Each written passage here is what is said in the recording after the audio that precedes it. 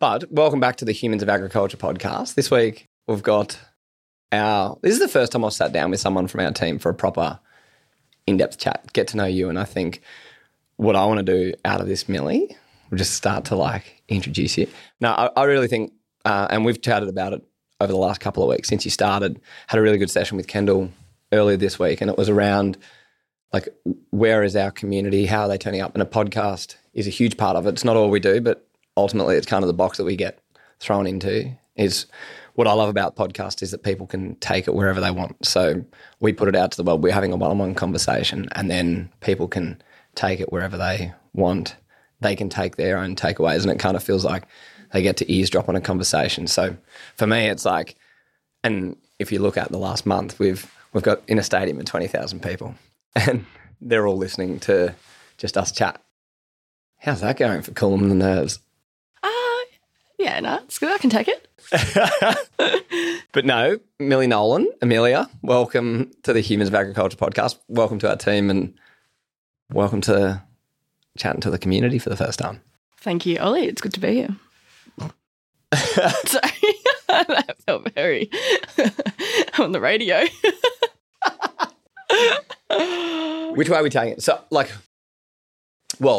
think let's kick off with why. Obviously, you've joined the team literally just towards the end of June. First time we're actually sitting down. It's something which was how I got the chance to actually talk to you about the job for the first time, which I was definitely genuine about, wanting to chat to you on the podcast and get you on to understand your story. Oh, I don't know. Not the way you took it. Or to hear your motives.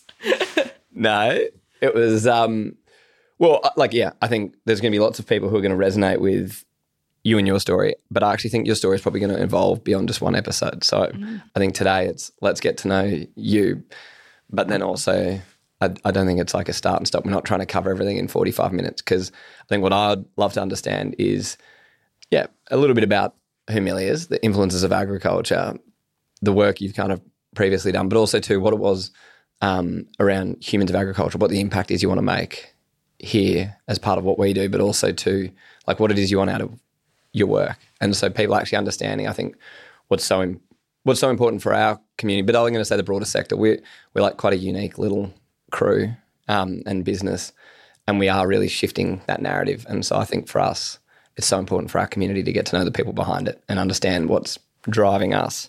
But I'd love to know, so whereabouts is home for you? I find home such a hard word, because I think home for me is people.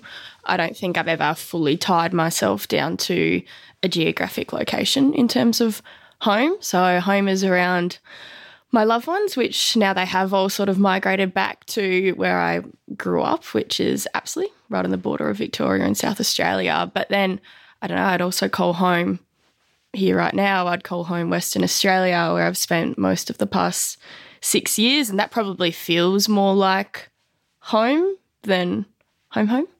So, yeah, I think home is people for me, not necessarily a location. It's really interesting. You know how we're chatting about the acknowledgement of country? When I did the Australian Rural Leadership Program, there was one session which absolutely rattled me to the core. And everyone says you'll learn a lot about yourself. The question which threw me was, we did a session with an Indigenous fella. We're sitting on country down in Gippsland on... Oh, do you remember? Gunai country. Anyway, and he said, just want you guys to take a few minutes, but we're going to go around the circle. There's 30 of us, and I want you to chat about where you belong. And it, honestly, and we've chatted about it a little bit this week with different students, but being that kid from Sydney who's definitely involved in agriculture, that question of home and where do you belong is a big one. Yeah. So would you say when you put home and belonging in the same parcel, where do you belong? Where do I belong? What makes you feel like you belong?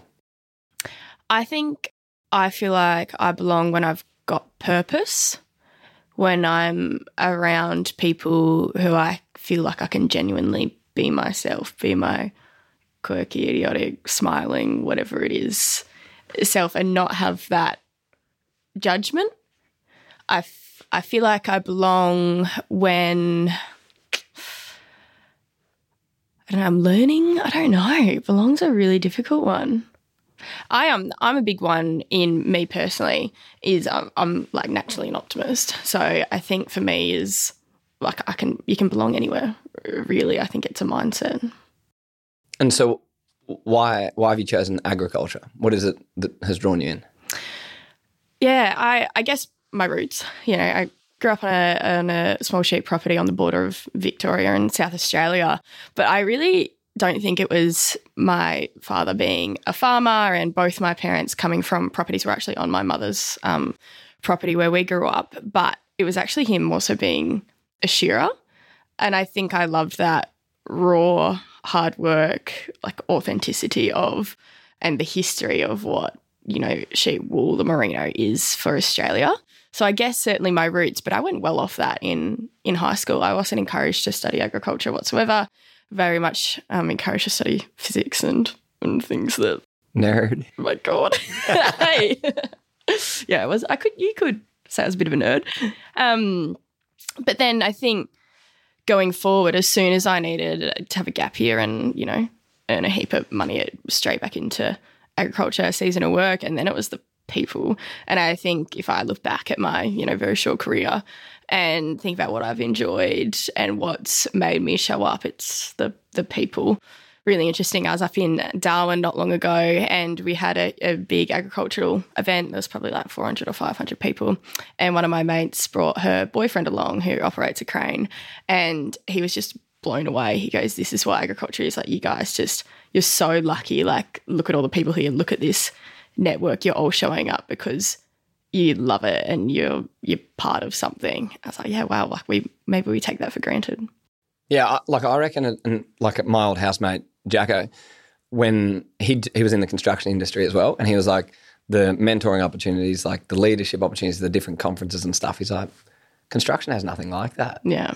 And they're jealous. Yeah. I actually reckon we do take it for granted. Oh, for sure. And they should be jealous. Working in the best industry in the world. Yeah, come on. And I like to that as well, it is really interesting, like the access that we have to people, through agriculture. Yeah. It feels like in Australia, like anyone is accessible. Yeah, for sure. Like we literally, well, you pay me, but we get paid to talk to people. Really, at the end of the day, that is core of our business is storytelling and it's humans, which is, pretty special. Obviously, there's parts of that in different parts of the industry, but I think what's unique to us is we have access to, like you say, the CEOs all the way through to, you know, the farmers, the shearers, the truck drivers, like people that are, you know, doing the grunt work on the ground all the way to the researchers, the engineers, the technology, everything that's actually a part of it. I think we'll get to that. I'm going to put a hold on that. I want to understand more about you in the shearing sheds, your old man. So was he shearing full time? No. So I think around absolutely our land got settled in, I think it's 330 acre blocks. And so a lot of farms now are just them all bundled together. And Dad just was shearing as a young fella, and then as he got older, obviously had the farm, but had time as well. My mum's a nurse, and so she was working away a lot. And I'm the youngest of 4 kids, and so my older siblings were off at school, and I'd follow. I call my dad Joey. I followed Joey around in the shearing sheds, and so went off with the wives and got to eat all the cake probably. Rolled around in wool and that was my days. That's literally how I spent my first few years of my life. What's your earliest, happiest memory of agriculture? That's hard because I actually have a poor memory of my childhood. Like my sisters, my brother, they remember so much more than what I do. I don't know what it is. But I'd probably say those times. Like I certainly remember. I actually remember, and maybe it's because there's a photo of it, but Dad was shearing some alpacas for our neighbour, and I remember that vividly. I was wearing my Winnie the Pooh pyjamas. I reckon that might be it. I love that it's alpacas because I feel like that might be a theme that we're going to have the whole time that we're working together. Are we going to tell that story? I don't know if we can. I don't think we can either. This is going to sound so much worse than what it is. It's not bad. It's just an alpaca story. It'll come out one day. Yeah. So tell me, you finished high school. You're extremely academic at high school. You, as you said, you got pushed down other pathways, physics, just sciences generally, English, etc. Yeah. Agriculture wasn't an option. You fell into seasonal work to earn money. Where did that start to go from there? Like what were the options in front of you as you left high school? So I had actually an interview for medicine, probably one of the strangest interviews I've ever been a part of. Didn't get in. I think that was that was in Adelaide. So a lot of my offers were health sciences between Adelaide and Melbourne. I genuinely didn't know what I loved, but I was very, very driven to make sure that I had options, that at the end of the day, whatever I was going to build was going to be for myself. I was very independent from a very young age, and that really drove me. And then, like falling into season, like I needed to earn enough money to go to university, and I wanted to make something of myself. And, you get told that you got to go to university to do so. And I've got some, wonderful friends and family that have made some done amazing things, and they haven't gone to university, but university was my chosen path. So I started work like grain harvest, rouseabouting, it's big enough to throw a fleece then. And ended up falling into a winery, and probably grew my love for wine straight away. But they actually offered me a full-time job in my gap year, and I think it was one of the ladies from the office said, Milly, like, you can travel with this. I didn't even have a passport, but I started talking to people and ended up landing myself a job in California, in Napa Valley.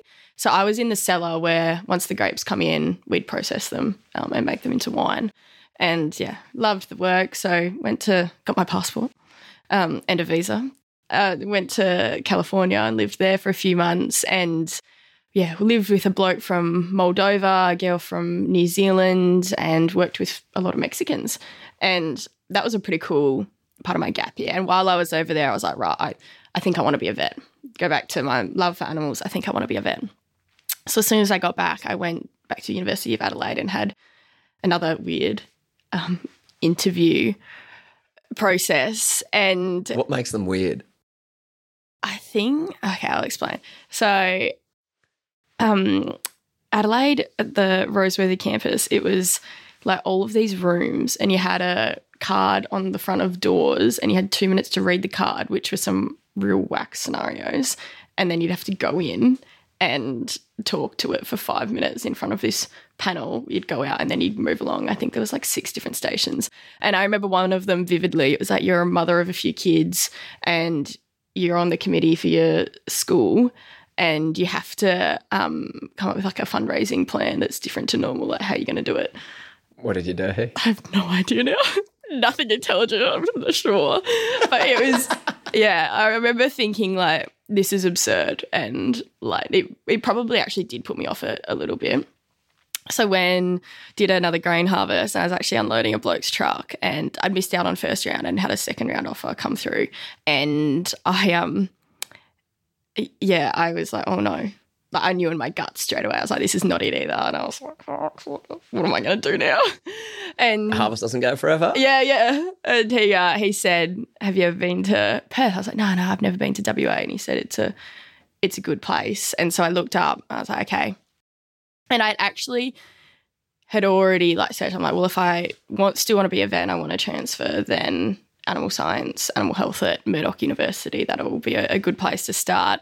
And I actually didn't tell many people about that offer, particularly probably my elder sister, who was very much like, if, at the end of it, you'll be a vet. And I did not want to do it for the title of it. Like, I've always sought happiness and enjoyment in everything that I've done post-school. And so I knew straight away that I just knew in my guts it wasn't for me. Went across to Perth, drove across to Nullarbor in my 2003 Mitsubishi Magna. I don't think the windows worked. I don't think the aircon worked. The radio didn't work. Are you kidding? I did that 3 times. Did the Nullarbor 3 times in my Magna. Did you wear headphones? I don't know what I did. Talk to myself. You can't make any Walkman jokes. I think you would have had your iPod. Yeah, we went on iPod. How old do you think I am? And Gen X? Yeah. Z? Well, I don't know. Whatever one comes after millennial. Gen Z. I actually always thought I was a millennial, and so I looked at the dates. I'm like, oh, I'm actually Gen Z. One of those, a TikToker. Yeah. And so, landed myself there, hated every animal science, animal health unit, and then did a little bit of work experience just to make sure that I'd made the right call. And I was like, I would make the world's worst vet. And so studied ag science, got out, did it pretty quickly.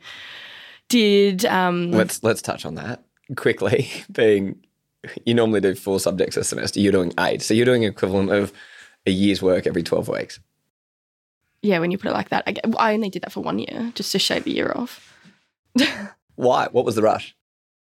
Just mad, I think. Honestly, sometimes I don't know. I think I'd pushed myself. I'd done a couple of like cross-institutional units, and then when it came down to it, they were like, well, you could actually finish pretty soon. And I was like, all right, sweet, I'll just do a heap of overload. And then I got a bit of interest in a few more subjects. So I actually finished with extra credits.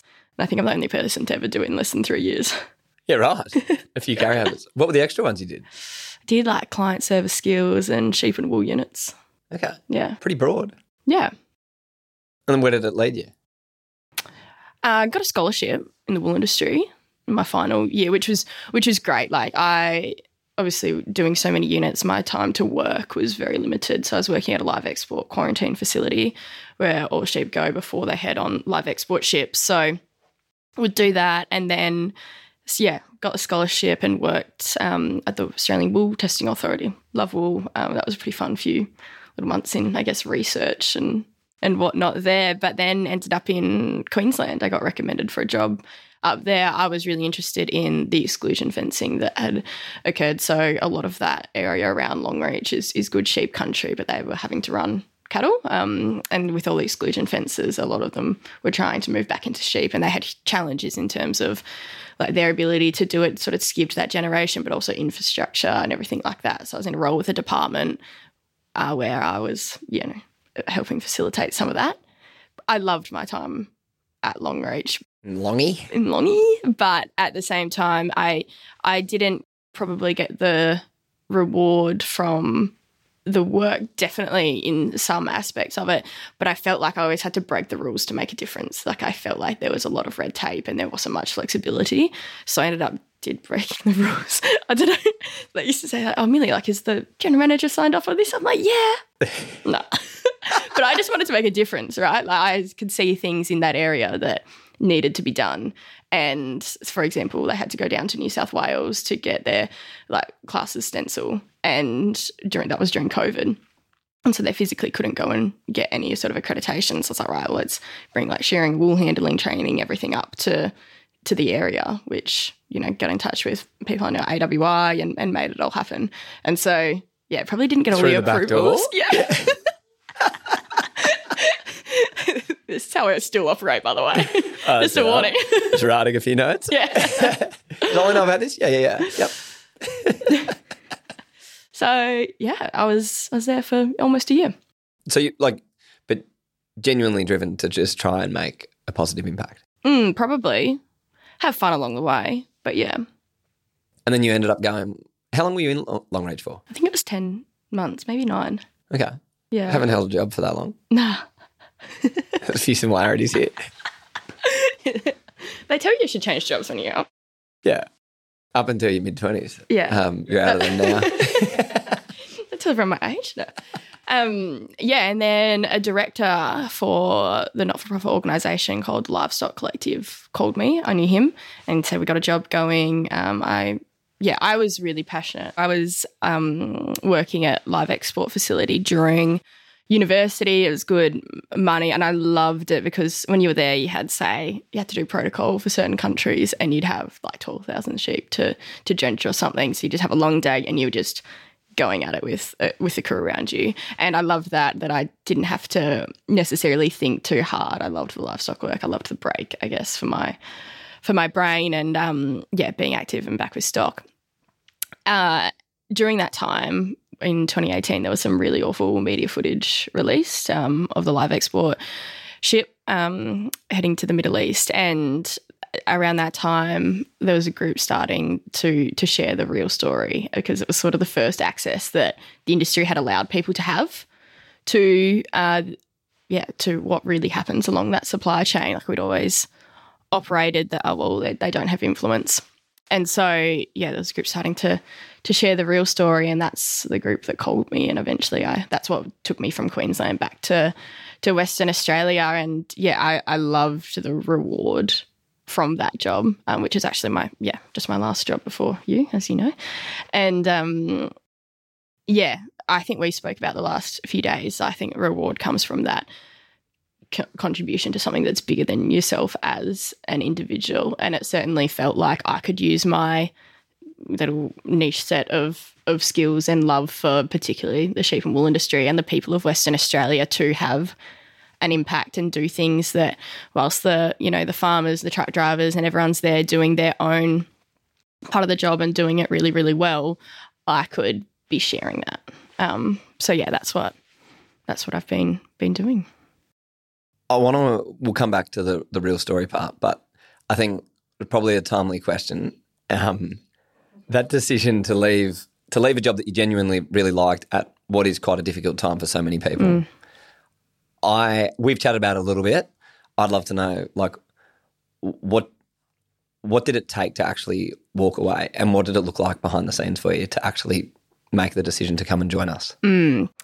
I would say, like, I can make decisions without involving any decisions. Without involving anyone, like literally bypass everyone. It was a really selfish call. No, I was going to say I can make decisions without involving emotion, and I've certainly done that for a lot. Like I said earlier, I'm a seriously independent person, so I don't necessarily take on board a lot of what an emotion can have, like, an impact on a decision. And actually a mentor said to me recently, you don't ever make the right decision or the wrong decision. You make a decision and you make it right. And I think that's really rang true for me, because I do things off a whim. Like, oh yeah, I'll go to California. I don't even have a passport. Like, I do things because I am a very casual operator. But this one I actually took time. You'd been speaking to me on and off, and I think as job offers came in, I was always tried to get the mindset, okay, well, send me through what you've got. If it excites me, if it's something I might be interested in, I'll get back to you. And probably nothing really developed much further than that. There was nothing that really excited me until I started chatting to you. I was like, right, what Humans of Agriculture are doing is really aligned with my values.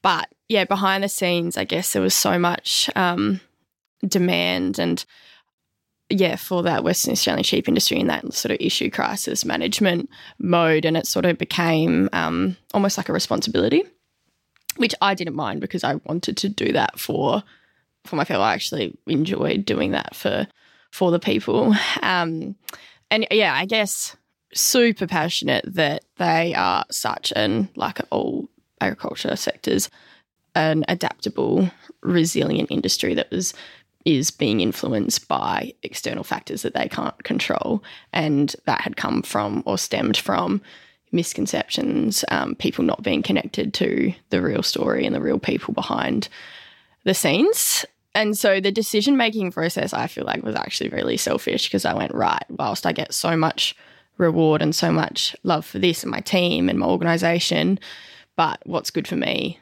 and what's going to have a great opportunity for me down in the future. And so, yeah, we spoke on the phone. I think I'd made the decision immediately. I sat on it, and then I called. Oh, a good salesman. Yeah, clearly. Selling the dream. I actually think I interrogated you for like 2 hours. It was like me interviewing you. Which is actually, I feel like, the way it should work. Yeah, well, good then, because I did it. Done now. Yeah, it's too late. But I called a fella. Well, I wanted to make sure that there wasn't any emotion. Like, I didn't want to call, say, my family and say, oh my God, yes, come back to Victoria, or, what I call my WA family, and them say, no, like, please stay in WA. Like, it was like, no, I want a really objective sort of sounding board. So I called a guy and he said, yeah, like, in your career, great opportunity to move on. And then I said, well, I'm going to. He said, yeah, like, do it. So, okay, right. And I still sat on it. I still sat on it for a week. I made sure that I didn't necessarily write out pros and cons list, but I made sure that I thought my guts was right, that my decision didn't change. And then I called you and I said, yeah, right, I'll come. Let's do it. Let's do it. Hi, I'm Pia, horticulture and sugar analyst at Rabobank, and I'm here to share our latest insights on Australia's vegetable market. Did you know in 2023, Australia produced over $5.8 billion worth of vegetables, though only 4.3% of this was exported? Like many other countries, the Australian vegetable industry relies mostly on its domestic market, In fact, only 7% of global vegetables produced are traded between countries. But we are starting to see that trend change. Global trade is growing at a faster rate than production, and countries with low-cost production are seeing the highest growth rates. You can learn more about trends in the vegetable market on our latest Rabo Research Australia podcast, Mapping World Vegetable Trade, or reach out to me via the Rabobank Australia social media channels to learn more. While you were with the Livestock Collective, you chatted about it, sharing agriculture's real story. I think, like, I'm not going to sit here and pretend agriculture's perfect, because it's not. There's lots of aspects of the industry which happen because we need to feed and clothe people and operate in a profitable way so people can continue to do it. Yeah. What did the Livestock Collective teach you in the power of sharing that real story, potentially like the repercussions of it, but then actually, I guess is gratitude the right word? But like, I guess being grateful that you've put the real narrative out there. Yeah. I guess it taught me that you can have a difference, and I think we always talk about now, like, let's share all the positive stuff. Like, let's actually just be real, because at the end of the day, that's what people want to connect with. It's not some glamorous, bedazzled, thing. It's actually the real people, the real authentic people who genuinely dedicate their lives to feed and clothe people in Australia and overseas as well. So it taught me so much in terms of communities overseas, the influence that we can have, and how people in the broader community minds actually work. And so always having to be up to date with the latest research into, say, community sentiment, which has grown in the past five years. So more people are accepting and trusting live export, sheep and cattle live export, what's actually driving that trust. And, yeah, I found that really rewarding. But then it was a huge challenge in my final few months, because I want a really strong future for all of agriculture. And I guess my work was very centred around the sheep industry of Western Australia. And there was so much angst, so much frustration and uncertainty on the ground, and there still is. So that was really difficult to walk away from. That's where I think I was selfish. But I think we had to really balance, well, I was really passionate about balancing that, channel to federal parliament to say, like, no, this is what's happening, but then also not, being inflammatory for people like the farmers and everyone along that supply chain, and just how interconnected it is with all these other facets, that it wasn't increasing that angst as well, because I think that there is going to be a really strong future, and everyone should have confidence that there's going to be a really strong future for the sector. And so trying to balance that, like, no, live export is a huge part of us being sustainable for so many different reasons, but also at the same time, like, calm down, like, everyone hold their horses, let's work together, like, it's going to be okay. Yeah, and it's interesting, like, I'd say I'm not overly educated on it. My very high level opinion on it is, like, it's part of us being good global citizens and supporting food security for other countries and doing it in the way which we know in Australia, like our standards, which through what happened off the back of 2011 actually meant that an Australian product, if it's grown here, we need to be responsible for it to the point of slaughter and make sure that that animal's got a good life. And I think for us, like, that is pretty incredible that you can put your hand on heart and say that. Yeah, for sure. Like, industry, I don't want to say industry reform, because I'm so fortunate to have met so many people that have been in the industry for 20, 30 plus years, and they have been improving that whole time. They've been making incremental change. And those, probably 2011 and 2018, those crisis events have really just accelerated that. But that's not to say the industry was sitting back going, oh, we're ticking along here. It's not like they were improving. They were dedicated to animal welfare for sure. Certain incidents not having, not having the drive to do it because they've been able to. But then that acceleration from certain events has meant that there has been huge change. The industry that was, even 4 or 5 years ago is completely reformed to what it is today. Something I saw recently, like, I love looking at different things that are happening in different spaces, but it was the head of the PGA. And so the PGA was in competition with this group called Live Golf, Saudi Arabian-backed alternative golf competition anyway. And he came forward. So that basically what happened, they were competitors butting heads. It was like PGA was saying, these guys are never, ever going to be part of our competition. People who support that aren't welcome in our kind of club.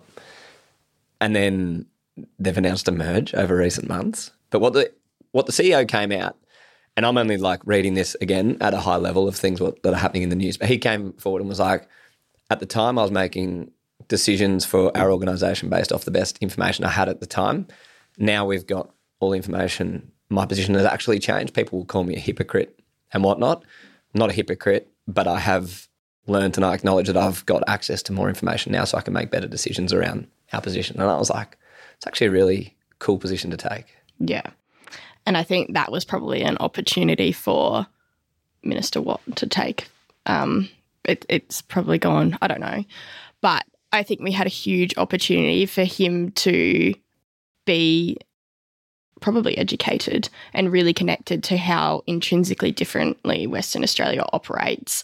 And it's not simple to just have another abattoir. Like, people have no confidence in the sheep sector whatsoever now. So in the coming years, they're more likely to not have enough supply for the abattoirs that they already have. So the argument, like, let's build abattoirs, it's not a solution. It's flawed for so many reasons. And I think that if he had came to Western Australia, understood the processes, understood the change, that the policy that they rehashed from the 2018 election does not reflect the industry that is today, then what an opportunity that would have been to stand behind and say, I'm sorry, like, we didn't have all the information. We were influenced by what we thought the animal welfare standards were and what we thought the Australian community believes.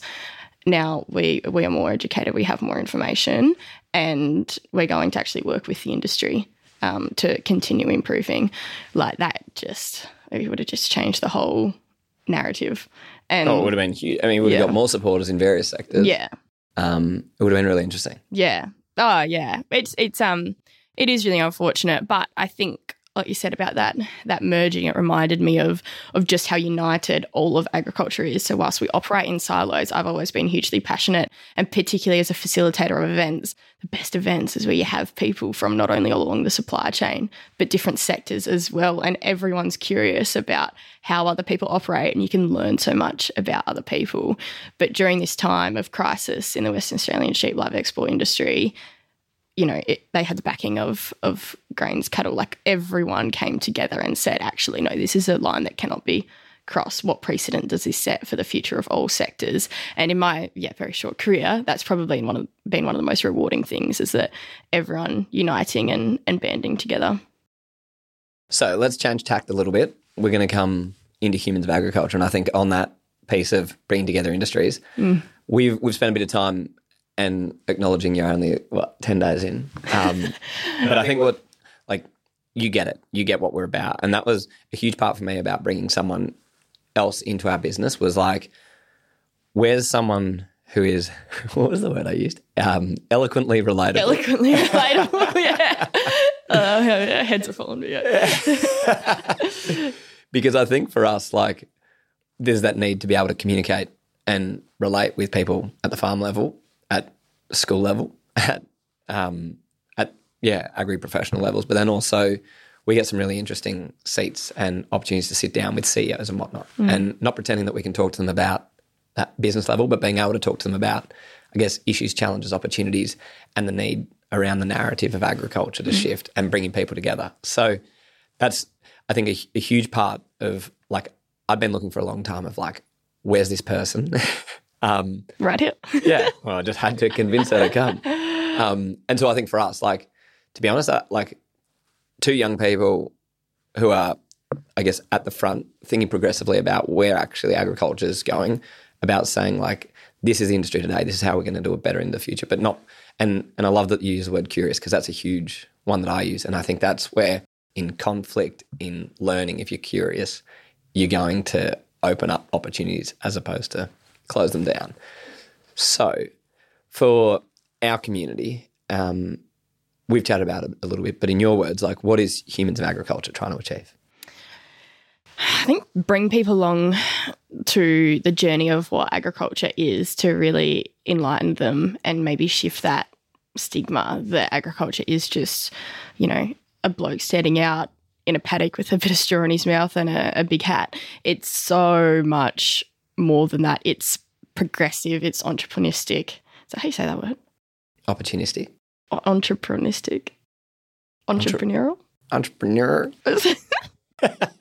Entrepreneur. I don't know. I think you made up a word. That's a word. Entrepreneuristic. Yeah.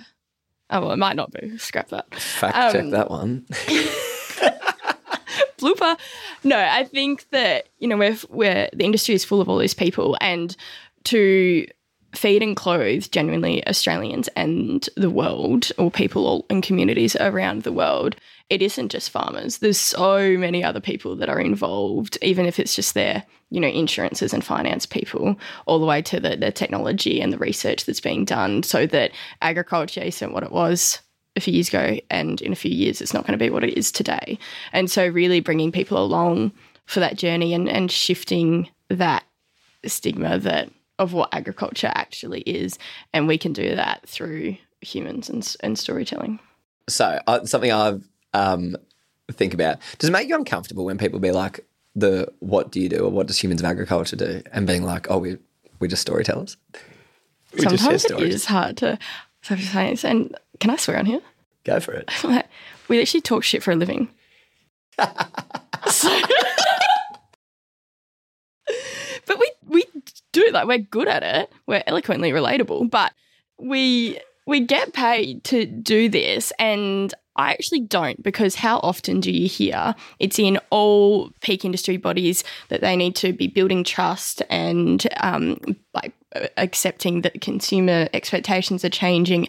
Everyone's got it in their what do you call it, strategic priorities. The remit. Yeah. Everyone's talking about it like, oh, like, but we, you know, there's frustration on the ground that people don't understand. And it's like, well, we're here doing it. So it drives me. I'm driven. Let's do it. It's so funny because I feel like not even an imposter. Like, to me, it's genuinely like, how on earth is this my job? To your point, talking shit, literally just chatting to people, sharing stories, creating connections. And it's like, one, how can I do it? Or how can we do it? And two, like, how is this a business?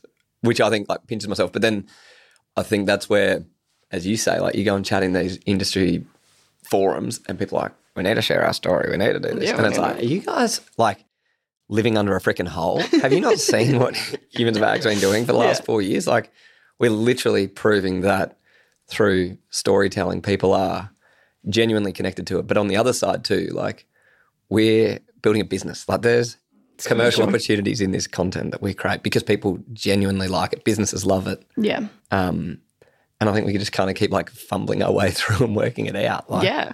Oh, but, like, who's not fumbling? Seriously. That's one thing I'm learning. Yeah. As we chat with different people. Yeah, for sure. Everyone, like, has their own little struggle. Some people, I don't even know if the word faking it till you make it's the right one, but it's like, yeah, people just are making decisions and then making another one off the back of that. Yeah. Yeah, exactly. And I think that's almost leadership, isn't it? Like, make a call and make it the right one. I was thinking last night, because we've chatted a little bit about competitors and stuff, and I think about it a little bit. And then I was like, actually, you know what? Milly's right. Well, I was thinking about the music industry because the last week I've just become, like, I knew of Lewis Capaldi, but God, I'm his biggest fan. I couldn't tell you how many times I've watched these videos, and I've tried watching them from every angle. Like, that concert at Glastonbury is honestly, like, the best moments of humanity, I reckon, where someone's struggling and everyone else just comes and supports him. But I was thinking about it in, like, the music context and this content space. Like, other people can come and there are a few others that are playing in this space, but, like, we consume so much content that Humans of Agriculture is never going to be people's sole need or fulfill all their desires for content. So someone else can come and do it. But I still reckon in our little, like, pockets, similar to, like, the music industry, you don't just, because there's Lewis Capaldi, you don't listen to Taylor Swift. Like, Taylor Swift, you got tickets? Yeah, we're doing a giveaway. This is going to pique the listeners. Nat. But, like, and I think that's the part that excites me too. It's like, yeah, one, we're solving a genuine problem. We're working with businesses to help them address it. but 2, we're also showing others that there's ways that they can do it. But I think it has to be led by people, not brands. Yeah. Well, people become your brand, don't they? Let's chat about the week we've had. We went up to Sydney to the 500 odd school students at the Royal, what was it? Sydney Olympic Park. Takeaways, honest thoughts. I've done a lot of, public speaking and engaging with people on those sorts of platforms, but not a lot with high school students, like a lot more with tertiary students. So it was so interesting, the broad diversity of what those students were. Like, we had a group of year 9s. We're like, and we asked them after a bit of a chat what they wanted to do, and everyone, like all of those year 9 students, had it all laid out. And then the next group were like, oh yeah, we don't know. Yeah. And then the next group might be 1 or 2 that had some really unique plans. Like, remember that young girl that said, oh, well, my family property is a few hours west of Tamworth and there's not many health services out there, so I want to, develop my skills and build those services, but then also enjoy the farm life. I was like, go you, girl. That's awesome. I don't know what I'm doing. So, yeah, but I also think that there was opportunity to do that a lot better. And so, yeah, as an industry, how do we make agriculture, like I said before, so it's not just the farmer, it's all these different facets of it, that these young people, that they're our future. And if they're passionate about working with sustainability, things like global warming and climate change, like, we're going to have to be better at producing food and fibre. So if they want to be part of something that's bigger than yourself, then agriculture is almost a brilliant place to be. And so getting that message across, and they're probably, in full honesty, and I might have to cut this out, I don't think that all the groups that were along at that event were sharing that great message. There was probably some niche sort of, God, how do I say this in an eloquently relatable way? No, yeah. You know what I mean? You were there. I know exactly, what you're meaning. And I think so. What I've been thinking about literally only happened yesterday, but maybe earlier this year, I sat in a room. It was only like 20 or 30 people. The CEO of a large agribusiness organisation was saying that to them, like, they don't invest in graduate programs because people straight into the workforce won't give them the return they need to support shareholders. Oli saw red. My frustration is, like, if I think of businesses in agriculture, they go, yeah, today, or for us, like, small business, flights to and from Sydney, our time, to be honest, it's probably like a $2,000 endeavour that we spent. And did we get a return for it? Like, in dollar terms? No. Do we have to be in that room for the future of agriculture? Yes. And does the industry need to be there? I'd say yes.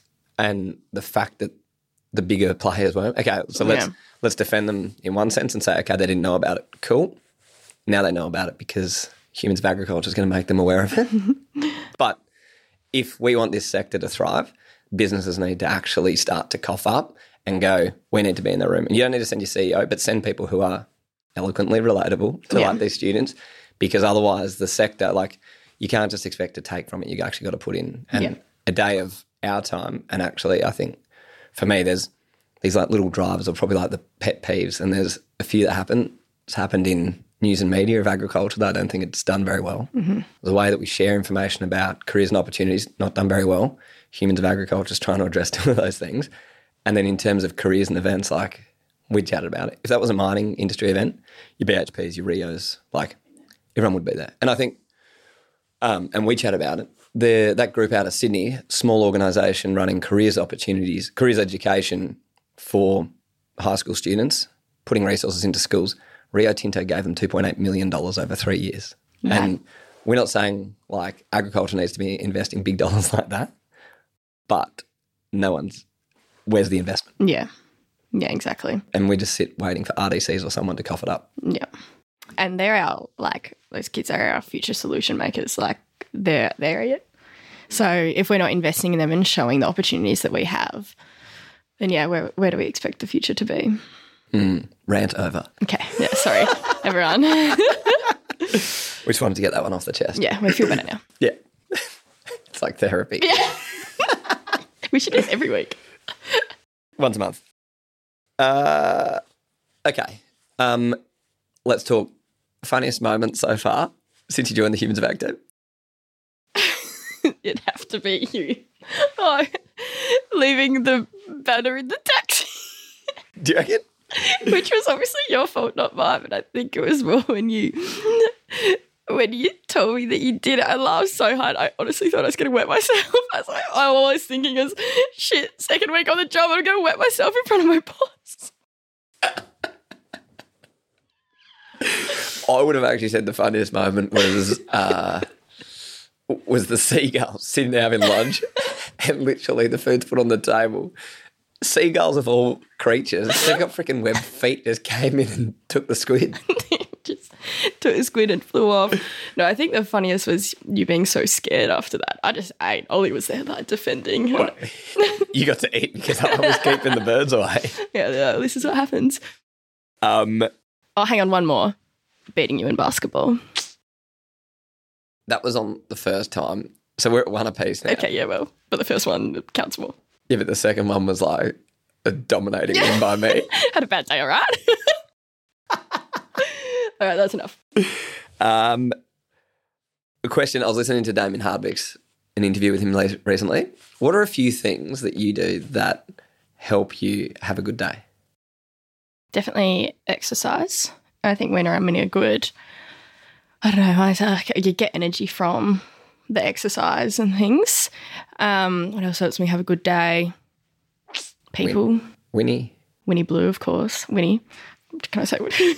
Winnie my little Jack Russell, adore her. She definitely helps me have a good day when she's not being a little turd. Yeah, I am pretty lucky. I very rarely have bad days. But I also like looking forward to things. Like I love having plans on the weekend with my mates, different adventures. Wait, look at me like that. I'm laughing because we've gone this whole time without saying Collingwood and I'm just waiting for you to bring it up. I thought you were going to tease me about it, so I've been holding it in. Helps me have a good day when Collingwood you've seen my Instagram. Like it's all through. I just watch Collingwood reels. I'm like, yeah, Collingwood win. It's just such an exciting time. So, like, we're doing so well. It's just like, okay, that's just enough cool. of Collingwood. Okay, sorry. Do you know my scarf? God damn. Okay, I've got a couple of questions left. But next year there's I love these cards. Yes. We've only used two of them. Pick one. Don't pick the first one. Like, pick a card out, show the camera, then you like hold it up way closer to the camera. Like that won't be able to read it because I shake so much. Ooh, what is your definition of luck? Do you believe in luck? That's not the question I know, but definition of luck. And we've both got to answer this. I think when things that are unlikely to happen, but I think you can have an influence in that. I feel like it's being in the right place at the right time. And having the previous experience to be able to like make the most of it or capitalise on it or something. Yeah, I like that. I'm always a big believer that everything will be okay in the end. If it's not okay, it's not the end. And so that's genuinely been like, I think I first read that quote in year 9 and that has driven me so much through, a lot of my childhood and whatnot. Like that has kept me going. And so I think in terms of luck, even if something, happens, like I think there's always something that we're working towards, and as long as we keep on moving forward, then you don't have to rely on luck. Say that one again. If it is to be, which one? You're saying? Oh, everything will be okay in the end. If it's not okay, it's not the end. I like that. The other one I loved that came through, this is like a little inspirational piece. Yeah, call us the inspired unemployed. Yeah, every good idea has been borrowed. The one I love was the one we got through the email this week. When opportunity knocks, know the sound. Yeah, that was a good one. I liked that one as well. Okay. What do we do? Yeah, let's do... My joke. Well, we'll finish on jokes. Yeah, I'm so excited. let's just ask everyone. We kind of said it yesterday, but you had the chance to chat to your 10 students the last few days. What was your message to them? Like, why should they think about agriculture as a career? I think we spoke about is that contributing to something that's bigger than you as an individual. So if people are passionate and willing to learn, people will take you on. And I have had men, women, like everyone nurture my career into the industry. And I think it has come a lot down to that attitude of wanting to learn, wanting to work hard. And so, yeah, there's so many opportunities. Like, oh my God, it literally taken me overseas already when I was 18, didn't even have a passport. Like, there is so much opportunity, there's so much diversity, and there's so much reward, and all you need is a good attitude. 100%. Okay. The moment you've been waiting for all morning. Do you want me to do my joke first? You can do your joke first. Let's see if you make me laugh. Is it a challenge to not laugh or just to give it a genuine reaction? Okay. I might have to turn the mic down a little bit for people.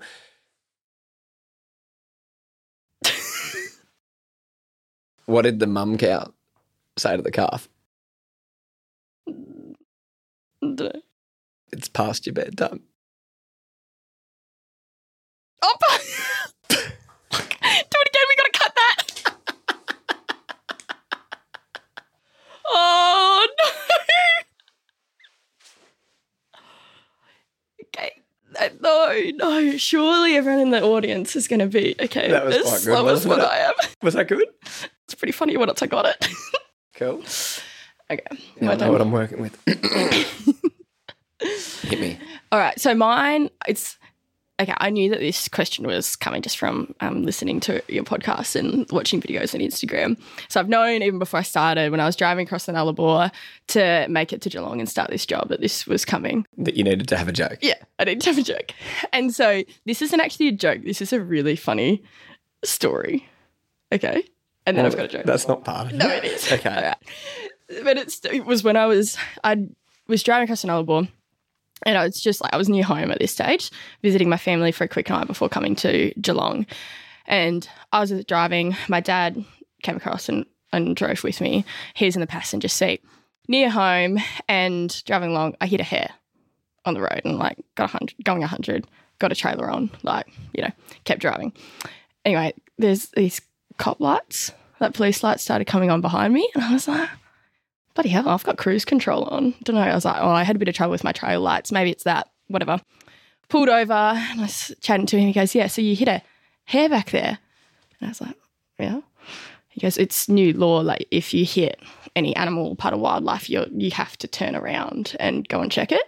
And I was like, oh, for God's sake, all right. So I'm like trying to turn around with my trailer on. It's a nightmare. Anyway, get back there. The hare's dead. I'm like, look, I'm sorry, like I've killed the hare. And he goes, hang on. And he sort of kicks and buggerizing around, and then he pulls out this spray can and sprays the hare, and the hare hops up and jumps away. And me and my dad Joey are like, what the hell? What on earth's that stuff? He goes, oh, hairspray.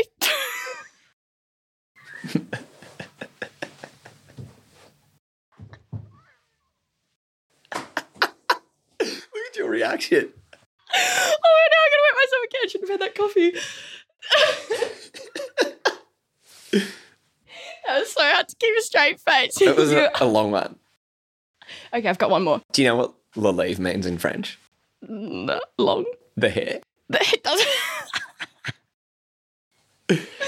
Okay, I've got one more. Run me over. This one's a short one. We're at school, and a kid called Norman falls off the monkey bars, and the teacher goes, quick, call an ambulance. Call Norman an ambulance. So all the kids circuit around. Norman's an ambulance. You can blame my dad for these. Yeah. Well, Milly, I'm sure it's not it is the first time. I'm sure it's not the last time that you're going to be on the podcast. But, no, I reckon it'd be interesting to see what our community, our crew think if they stuck around to the joke at the end. I hope not. Thanks, Mil. Thanks, Ollie. Been fun. Let's get to work. Yeah. See ya.